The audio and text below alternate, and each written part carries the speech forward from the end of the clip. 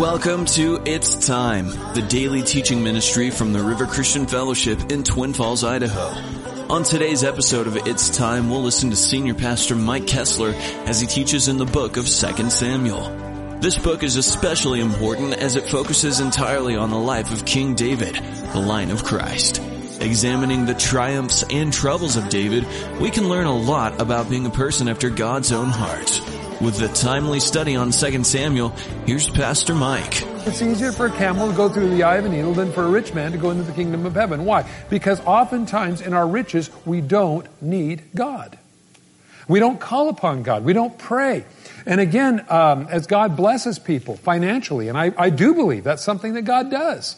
Now, friends, I believe it's simply a matter of being faithful with what you have. Malachi tells us it's the only place in the entire Scripture where you can test God in tithes and offerings. When God said, "Where you have robbed me," and they said, "Well, where have we robbed you?" And He said, "Well, in tithes and offerings."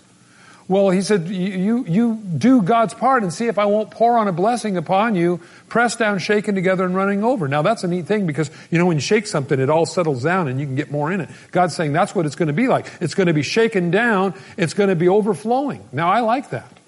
But the thing is, a lot of times we look again for formulas rather than the relationship with God that we want. David began to amass a large amount of wealth, but what he was doing with it was not building himself a bigger palace. He had an eye for the things of God. And that, friends, is why I believe David was a man after God's own heart, in spite of oftentimes the things he did wrong. Now, one of the things you'll find as you study the lifestyle of David, or the life of David, you'll find that he did a lot of things wrong. But the thing is, he always had a heart for God, and in his life there was proof of ministry, and what he did was that which brought people closer to the kingdom of heaven, not took away from them what they had. And this, I believe, again, friends, is something that what made David great. And so you always want to look at what furthers the kingdom of heaven or what furthers the kingdom of you. And if it's furthering the kingdom of you, venture to say that you won't be in that position very long because God will remove you and put somebody in that position who will do His work. And David was a person, again, that always, even though I believe he had those wrestling times with God, still knew that God was the Lord. So God blessed David. And verse 13 again, David made a name for himself when he returned, killing the 18,000 Syrians in the Valley of Salt. He also put in garrisons in Edom, throughout Edom, and put garrisons, and all the Edomites became David's servants, and the Lord preserved David wherever he went. So again, we find not only God blessed David, preserved him, but we also find it now again here, God preserved him wherever he went. You see, again, it's the blessing of God. It's the hand of God in our life that makes the difference, friends. And so, as a Christian, I want to tell you this. You're going to have a lot of enemies in your life. And it's usually people who do nothing for the kingdom of heaven. They may think they're doing something for the kingdom of heaven, but when you really examine their life up close, you find no fruit, or very, very, very little. And because you do something right for the kingdom of God, you're a target for their criticisms, their nastiness will be focused upon you. And friends, it's just that way. And so God preserved David. And I believe that God preserves us. Because again, it isn't that we do everything right. If preserving God's children was based upon us doing everything right, friends, all of us would be fried. But it's the heart behind that continues to do and be about your Father's business in spite of the daily problems and trials and things we all go through. That remaining faithful to God, God blesses. And again, no matter where David went, God preserved him and kept him. And so that's an important thing. Well, it says that David reigned over all of Israel. David administered judgment and justice to all the people. Again, this is verse 15. So in the midst of him and his foreign policy, they still had good government. They still had justice within the nation of Israel as well as protecting the borders of Israel. And this is what makes a good king. So not only did he preserve the well-being of the country, but he also tried to reestablish law and order and justice within the nation of Israel. And it had crumbled and was in bad shape. In fact, that's one of the reasons why, if you remember, when the people of Israel came to Samuel. They said, Samuel, your sons aren't really walking in your ways. We need a king over us because we don't have somebody to really basically control the government anymore. And so we remember that's where Saul and how Saul came along. But as you really look at the life of Saul, you don't see Saul going out, first of all, seeking God, second of all, protecting the borders of Israel, and third, as we see here, actually giving the people good government. Saul was not a good king, friends. If you really look at the overall view of Saul, it was all about Saul. He was the one that, in fact, when he went and fought one battle, the Bible tells us that on his way back home, he erected a monument to himself. Yay, me. Well, that's kind of a weird thing. He had his view in the wrong place. And again, I believe that he was continually trying to establish himself as king after God had told him through Samuel that God has rejected you as king. And because God had rejected him as king, anything that would threaten his kingliness became a focal point of his wrath. And so we find then this continuance attack of David, whom Samuel had anointed the next king over Israel. Now I'll tell you, friends, if you look at the life of David, you look when he was hiding from Saul in the land of the Philistines, in Gath, as a matter of fact. That's probably why he knew how to take that town so easy, as he lived there once, or had been there once. Certainly, you would say, how in the world could God ever fulfill David being the next king over Israel when David is running from Saul, hiding with the Philistines, and at one point, after the Kenite issue, willing to go attack Israel, because I think David was pretty much fed up at that point. Here he killed Goliath, the giant that threatened Israel. He was a national war hero, probably like a Douglas MacArthur, you might say, of the Second World War. And then when Saul heard that he was up in the area of the Kenites, after he had just delivered the Kenites from, David had just delivered the Kenites from the Amorites, and they hauled off all their stuff, and David went and got it all back. He was feeling pretty good, and then he prayed and said, Lord, they wouldn't really give me into the hand of Saul after all the things I've done for them to help him. And God says, yeah, they will. Yeah, they will. They'll turn you over to Saul. And so that's when David left Israel, and the next thing we find is David's willing to go fight Israel, because I believe of him just giving up. You know, it's interesting again. You'd never see how God would ever make David the next king over Israel, but he did. And you know, those promises in God's word are just like that for you and me. You know, that God's going to keep his hand upon us. You keep doing God's will. But you say, but Mike, I've messed up. Yeah, you know what? We all have, and so did everybody in the Bible. But you know what? God didn't throw them out, and you see absolute fruit in their lives. You see, as an example, you see Peter, who messed up horribly, denying the Lord, cussing and swearing even. And yet we find Peter, writing 1st and 2nd Peter, encouraging brethren like you and me, casting all your cares upon him, he cares for you. And again, because I believe that Peter had denied the Lord, he knows what cares were. You know, that came from somebody that actually understood what it was like to do it wrong, and yet sought God, and God saw him through.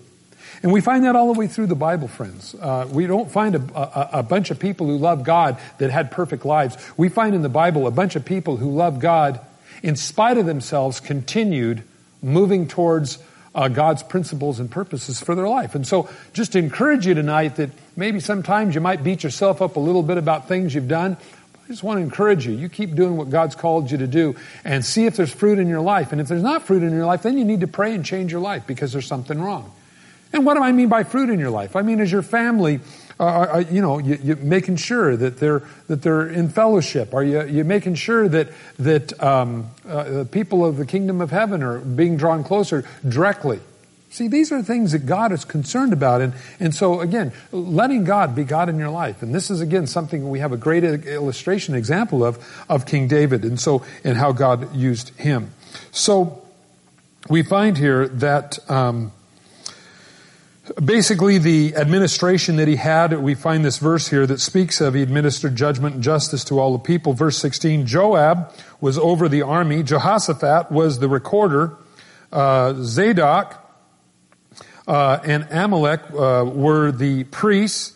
Sirah was the scribe. Now, again, we remember that some of these were with David for a long, long time. They were tried, tested, and true. Benaniah was over both the Cherethites and the Pethrolites, and David's sons were the chief ministers. Now, at this time, David had many wives. He had actually had multiplied to himself several, and we find that in other places of the Scripture. So he had a lot of kids, and he had a lot of them being about the nation's business. Now, David said, verse 9, and by the way, we remember that even though Saul was always seeking David's life, the weird twist in all of this was Jonathan, Saul's son, was David's best friend. Now, to me, friends, that's God that does something like that. Here you find Saul, a sworn enemy of David, trying to kill him anytime he could, and Jonathan always tipping David off wherever his dad was about to make a move. He would inform David of what was going on to preserve David's life. And in one point in particular, Jonathan admitted and knew that David was going to be the next king over Israel, and it was not him. Now, I think that's interesting because Jonathan understood that principle, and I believe that was because of a relationship that he had with David and also with the Lord. So David said, "Is there anyone left in the house of Saul that I may show him kindness for Jonathan's sake?" Now, not because of necessarily of Saul's sake, but for Jonathan's sake, because you might say of the covenant that they made with each other a few chapters back, that they would always watch over each other's posterity. And so it says in verse 2, "And there was a servant of the house of Saul whose name was Ziba. So it was they had called to him David. David said to him, 'Are you Ziba?' And he said, 'At your service.' And the king said to him, 'Is there not still someone in the house of Saul that I may show kindness of God, the kindness of God?' And Ziba said to the king, 'There is still a son of Jonathan who is lame in his feet.'" Now, this is interesting because David is now looking for someone who, notice what it says here, that I can show kindness to. No, notice what he says, that I can show the kindness of God to. Friends, again, this is something that David recognized in his life, that he was a messenger, just like we all are, to show and demonstrate the kindnesses of God.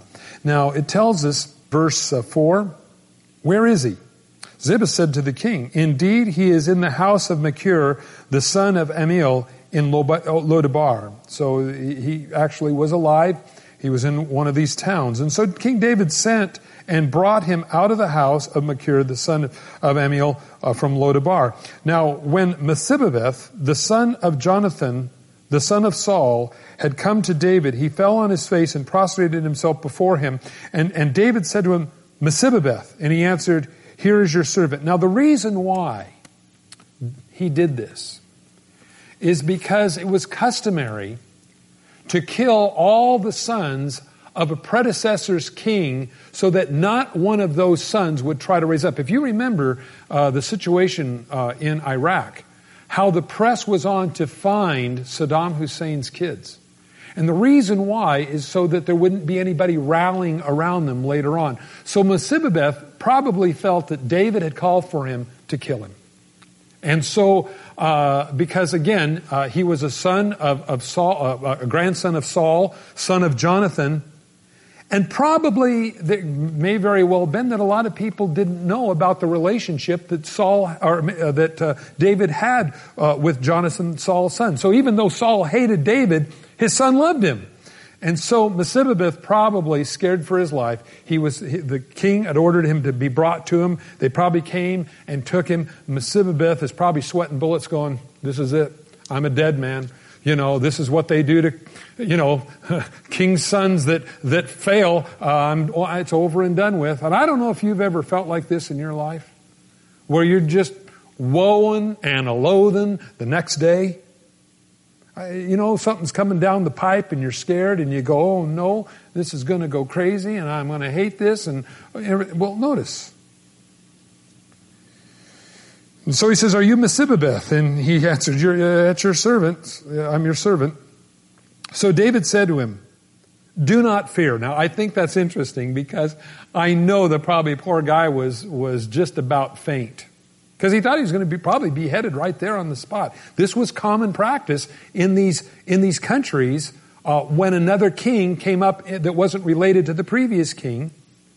And so I'm sure that he thought that it was all over. Do not fear, for I will show you kindness for Jonathan your father's sake, and restore you all the land of Saul your grandfather, and you shall eat bread at my table continually.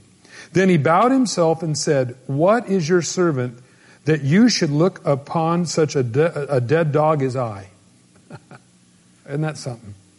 Here he thought he was going to be probably beheaded. David said, don't fear. I'm going to return all your land to you. Make sure you get it all. And from now on, you're going to be eating at my table. And you know what? David had the best table in town. He had a good buffet. He ate the best munchies. And so Mephibosheth, notice it says, was lame on his feet. Now, friends, generally speaking, people who were lame, whose father had died in a war, generally speaking, weren't very financially well off. And so now, because of the kindness of David and the relationship that David had with Jonathan, his father, and no doubt when David looked at this Mephibosheth, he probably saw a lot of the features that were in his friend that had died on the battlefield. And so Mephibosheth just didn't get it. He said, why would you look upon me, a dead dog as I? And the king called Ziba, Saul's servant, and said to him, I have given to your master's son all that belonged to Saul and to all of his house. You therefore and your sons and your servants shall work the land for him. You shall bring the harvest that your master's son may have food to eat. But Mephibosheth, your master's son, shall eat bread at my table always. Now Ziba had 15 sons and 20 servants. And Ziba said to the king, according to all my lord the king has commanded his servants, so will your servants do. As for Mephibosheth, said the king, he shall eat at my table like one of the king's sons. And Mephibosheth had a young son whose name was Micah, and all that dwelt in the house of Ziba were servants of Mephibosheth. It's interesting here that not only did David restore him all the land, but then he appointed servants to go out and work in his field and bring the revenues to Mephibosheth so that he would have money again. Now again, friends, I look at this. This is kind of a picture type of Christ. That because we have a relationship with God, God shows kindness to us. You understand that, again, it isn't because of anything that we have done. We're a bunch of dead dogs, aren't we? Just like Mephibosheth said. But it was because of a relationship that all of a sudden now we get to eat at the king's table. And friends, I look at that very, very precious, that even though we were all once dead and dumb and lost in our sins, but because someone died for us and because we have a relationship with that one, we now get to eat at the king's table. And God will provide all the things that we need for life and godliness. And not only in this life, the Bible says, but also in the life to come. And so, he says here, Mephibosheth, verse 12, had a young son whose name, we read that. Okay, verse 13. So Mephibosheth dwelt in Jerusalem. He ate continually at the king's table, and he was lame on both of his feet. As we look at this, we realize that even though we're all a little lame on our feet, because we have a relationship with a king, we do well. Tonight I pray that you have that relationship with the king. David is a type of, a Christ type in the Bible that we see often. And it's interesting that Jesus is called the root, that part of David that, again, is reached out to, I believe, all of us. And because of that relationship that we have with our Lord, we're able to eat at the king's table. And I pray that you have that. I just invite you to consider where your relationship with God is. Again, it's not a mechanical thing. You know, a lot of people are scared, like Mephibosheth, to come to the king's house. You see, he thought he was going to get killed right there. You know, a lot of people are scared to death to come to church.